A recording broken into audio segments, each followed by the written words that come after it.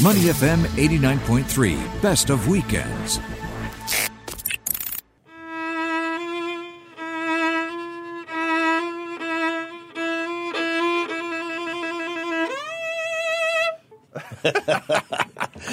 And Jane Iyer is here to tell us about it, the founder of Jane's Tours.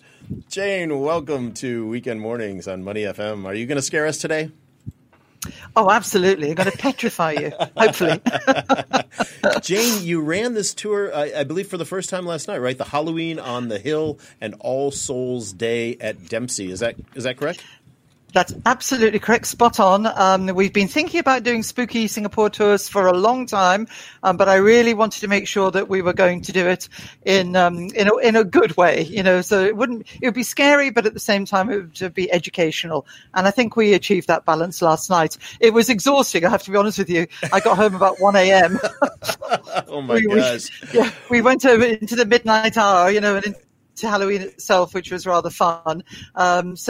Yeah, it was pretty interesting, and I'm glad we don't have another one tonight. We have a rest tonight and another one tomorrow night. It was good. One of our fans on Facebook, Angel Sada, is with us, and she says she enjoys the adrenaline rush of a good scare. So, did anybody get scared last night? Did you have any apparitions or any Pontianics cross your path? Well, there were lots of stories swapped, a lot of stories. And interestingly enough, one of the gentlemen who was on the tour told us about how he had just seen a Pontianak in Sentosa last week. Oh, really? Yeah. And he was absolutely convinced. And he talked about it. He said, this is what she looked like. And I didn't really know what it was. In fact, I didn't know it was a Pontianak, but I was showing pictures of Pontianaks on the tour, and he went, that's it, that's the one, that's what I saw last week in Sentosa. I thought, that was quite scary. And of course, Sentosa is one of the places around Singapore that is reportedly haunted. Much of it based on the war and the Japanese occupation there. Yeah, Pulau Belakang Mati, Island Behind the Dead. Exactly. Well, Jane, I mean, this is the thing. The theme of our show today is obviously Halloween, and there's a common theme running through that, which is many, many Singaporeans do believe in Pontianaks, hantu in Malay, and so on. It transcends all cultures, all races in this part of the world. So I'm guessing that your tours have been rather popular. They have been extremely popular. It's interesting. We had a maximum of 20 people last night, 2 guides, subgroups, socially distant and all that good stuff. And it sold out completely. And the same for tomorrow night. It's sold out as well. And based on that, the feedback you got from the guests on your tour, what did you find? I mean, what is it about this, the supernatural, the ghost ghouls? What is it about that is so appealing, you think, to Singaporeans? Well, I think everybody the world over is sort of fascinated and yet a little bit sort of frightened of what's beyond death, right? It's a human condition to a large extent. And I think the more religious the country is, the more they believe in the afterlife, which is understandable because it goes together, right? And in fact, one of the statistics I found in preparation for this tour is that 68% of Singaporeans believe in ghosts, which I thought was an incredible statistic. It's about double that in the US and about 3 times that in Europe. Wow. So it's a very, very strong belief in ghosts and the afterlife. So I think a lot of it stems from being a religious country, which we are. We have many, many different religions. And also that confluence of all these different cultures here. As you were saying with your last guests, we've got the Chinese traditions, the Malay, the Indian, Eurasian, all coming together into this sort of hotbed of activity, if you like. So I think it's 2 things. So there's generally it's a human condition to be interested, fascinated, worried sometimes about what's beyond the veil. And secondly, here in Singapore, we've got this particular sort of confluence of influences. But yeah, no, definitely. We've been asked for a long, long time to run these, and we've been resisting for a bit because I didn't want to make it just like a boo thing, I wanted to actually add some educational element to it because that's what we're all about, as you guys know.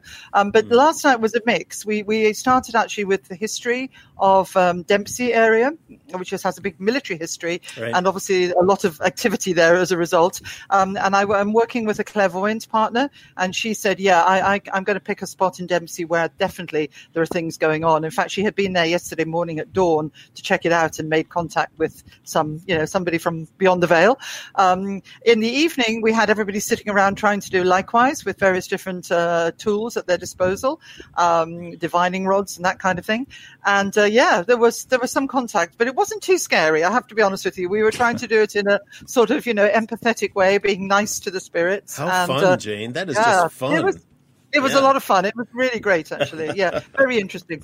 But you make a fascinating point there, Jane, about percentages. What did you say it was? 68, 69%? 68% believe in ghosts. Yeah, it's a fascinating insight to me because, I remember just recently I went up to a hotel in Genting, Genting in Malaysia. And when I said the particular hotel, a friend of mine, very, intelligent, erudite friend, Singaporean friend, she said, no, you can't stay at that hotel. It's haunted. And I laughed, thinking she was joking. No, I'm deadly serious. You cannot stay at that hotel. Singaporeans will never stay at that particular hotel. It's haunted.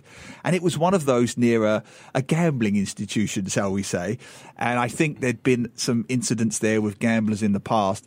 And she said, no, you do not stay there. There have been apparitions, there have been sightings, and I said, are you sure these just weren't drunk gamblers that you saw wandering around?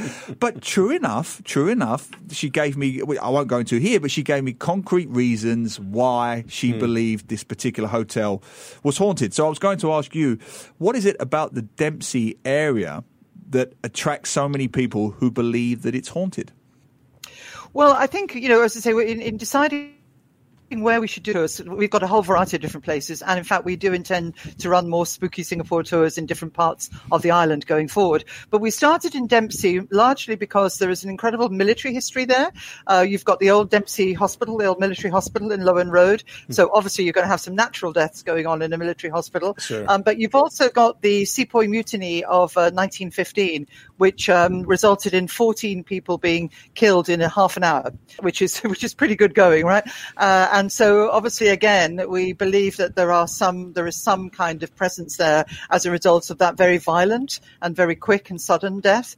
And as I say, my partner, my clairvoyant partner, has actually made contact with a particular gentleman buried behind the hospital by the name of Frank. No. We can't find out more about him at the moment, but she has made contact with him, and so there is a presence there, and she feels it because she's clairvoyant. I'm not. She feels it, and so that's why we decided on Dempsey because of that history. Yeah. Very interesting. Jane, do you, the other day I saw you had a picture of a Pontianak. Do you have it with you today? Can you show it? I most certainly do. Ladies and gentlemen, discuss this in advance. If you're not already on Facebook Live, get to the Money FM Facebook page right now. Who says we don't have exclusives? We're going to show you a photograph of a Pontianak. Wow, look at that. What's that about, Jane? Sorry. Oh, hang about. Let me just put her a little bit more straight. Sorry. Jane is showing us on the screen a picture of a Pontianak. Exactly. Not taken by myself, I'm delighted to say, nor indeed by the gentleman who saw the Pontianak in Sentosa last week, nor indeed by my Malay driver who reckons he was absolutely had a Pontianak in the back of his cab in Mount Pleasant Road a couple of years ago. But there you go. But we don't have photographic evidence of all of those, but that is a photo. Well, a Pontianak, as I'm sure all Singaporeans listening in, and possibly others as well, will know that she is basically the ghost of a lady who has died in pregnancy or in childbirth, and therefore she is coming back particularly to take revenge on men who she blames for her predicament, understandably. And she tends to look just like the photo. She's wearing a white dress or shroud. She's got very long black hair, and she hangs out under banana trees quite often. So watch out, guys. Be careful, seriously, about Mount Pleasant Road and the rest. Don't stop at dusk in particular, and anywhere near a banana tree. Well, we had fascinating insight, didn't we, Glenn, from our previous authors who said along those lines that in patriarchal societies, which predominantly Asia tends to be, the theme, the spectre, if you like, of the Pontianak coming back to wreak retribution against these patriarchal societies seems to be quite a strong theme, Jane. Yeah. I mean, it's understandable. In fact, to some extent, it's worldwide. Again, you get these kind of stories, that you've got Dracula and all those kind of things, and there's a whole lot of other sort of influences going on, I think, in these stories. But the Malay culture in particular has many of these kinds of creatures, should we say? Pontianak being obviously one of them, the best known one, I think, for sure. And actually, I found it very interesting. And I know, Glenn, have seen this already, but just to remind you. This is a movie that came out last year called Revenge of the Pontianak by Glenn Gui, the very well-known director. And I happened to sit right next to, or in fact behind, the lady who played the part of the Pontianak in the film at the showing. Yeah, that was fine. She was perfectly fine. But she told, I know, nothing spooky there. But she told me afterwards when we were chatting, she said, when we were making this movie up in Perak in Malaysia, we were being watched the whole time by a Pontianak. Wow. Well, it's that kind of day, Jane. In a previous segment, we were being watched by a haunted dog. It's a long story. Dog. What was that? No, we were talking to an author, and this spectre kept appearing in a window behind her that we couldn't see the outline of clearly. It turned out to be her dog. But as we weren't aware of it, it was quite terrifying. Yeah, so, this Pontianak theme, it is very popular. You mentioned Changi Hospital there, and I'm sure in your research, what were some of the places that caught your eye in Singapore that tends to be areas that Singaporeans believe may or may not be haunted? Well, I think anywhere where there's been a cemetery, for obvious reasons. Oh, here we go, spooky music again. We just had to give that to you, Jane. Of course. Thank you. You're the only one who gets it. I need him on my throat. Yeah, there's probably a half a dozen well-known places, right? Yeah, there are more actually. There are a lot. So anywhere there's been a cemetery, obviously, that for obvious reasons. Sure. People also tend to be very leery about the areas where there are old houses. So, for example, some of the old black and white estates. So Alexandra Park, for example, because it can be a bit creepy at night time in there. It's dark and a lot of trees and so forth. Somebody last night was saying that they live in Kay Siang Road and that there are also taxi drivers not very keen on going up there. So there's a whole variety of places like that. But we've mentioned Sentosa already. We've mentioned Mount Pleasant Road. Bukit Brown Cemetery is obviously still, it's not a cemetery anymore in the sense that nobody's buried there, but that's definitely Fort Canning. Because, of course, there's all the beliefs around the old Malay kings still coming back. In fact, the Japanese were very leery about Fort Canning when they were here during the war even. And so there were many, many different places all around the island. And also one that I always remember, I think it was one of the first I saw when I first arrived in Singapore, was the German girl shrine at Pulau Ubin, which is, of course, you know the story better than I, but maybe you could just explain that one, because that is always a popular place for not only superstitious people, but people who want some good fortune as well. Yes, a lot of gamblers go there, going back to the gambler theme. Yeah, exactly. Possibly before they go up to Genting Highlands. I don't know. Anyway, the German Girls Shrine is one of these strange anachronisms, really. We go there quite frequently on our Ubin trails, but it all boils down to the story of a young German lass who very sadly lost her life during World War One. When the authorities came to arrest her German parents, and she ran away and reputedly fell into a quarry and died. And because she was very well loved by the local people, they decided to set up a shrine to her. And in the early days, it has been replaced now, but in the early days, she was represented, as I'm sure you know, Neil, by a Barbie doll. Yeah, I do know. Right. It's quite bizarre, really, when you think about it. But anyway, I guess she was sort of blonde Barbie, that sort of looked German. So yes, and they've replaced it now, and it's almost like a little Austrian chalet-looking temple, if you like, now or shrine to her these days. But it is very interesting and very bizarre. Yeah, my first memory of that, a Singaporean friend took me, and there were a series of small dolls there. And he told me that obviously people had gone and left them there. And I said, well, that's so profound, they're and so sweet and poignant. They're giving an offering to a German girl they never knew. And he said, please, Neil, they just want to gamble. they just want good luck on 4D. That's all it is. That's funny. There you go. Jane, there are places like Changi Hospital that we can't get into. You can go on the outside of, for example, and other places like that. I've heard many stories from taxi drivers over the year who claim sometime between 12 and 12:30 in the morning, they will see apparitions running across the East Coast Parkway. Yeah, I've heard that. As they are driving toward the airport or back from the airport. The soldiers from World War II headed to the ocean. I mean, there's so many of these stories. Suk Ching is another one. I've heard people around the Punggol beaches, they claim they've heard and seen certain things. Suk Ching is another one. And I know you're just doing the tours, you're not a paranormal expert, but do we have any evidence, has there ever been any evidence that you've been able to uncover that demonstrable proof that any of these things have ever happened, or are they all just ghost stories to us? Oh, well, one person's story is another person's hard and fact. I guess it fact, is. Right? I guess it is. Yeah. But I think the answer is that certain things have been captured on video and on photo, which, of course, the cynics would explain as being some technical glitch. In fact, one of my team just sent me yesterday a photograph of her at a birthday party on the East Coast a couple of years ago. And her helper, in actual fact, is holding a birthday cake. And in part of the photo on the left-hand side, there is a pretty clear image of, actually, she looks awfully like the Pontianak, to be frank, but because she's got long dark hair and she's wearing a sort of light-coloured dress. And the rumour has it that she was drowned in the waters off the East Coast, near East Coast Park.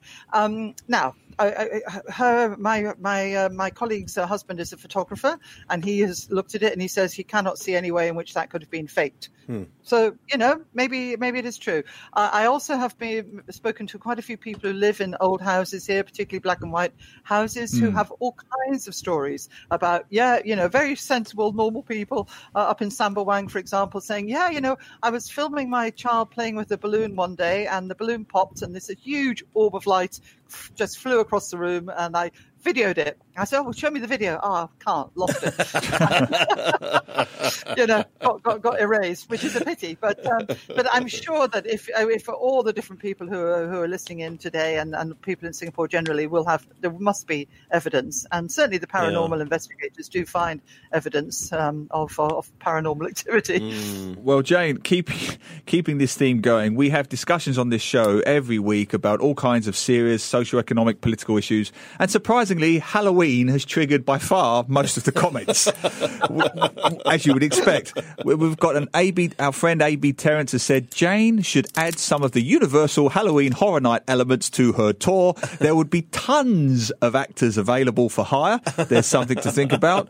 Arthur Liu has said, thanks, Arthur. Arthur has said, who needs Halloween? We have Neil. Thanks for that, Arthur. And lots of people said yes, the cemeteries. Our good friend N.C. Vasoti, Ottoman said the folks who made moving gods had to appease the spirit after an unfortunate remark by an actor. So it just ties in with that theme, Jane, doesn't it, that we spoke about at the start of this, that we live in a country that tends to be, I wouldn't, superstitious, or certainly a strong belief in the other world, the supernatural.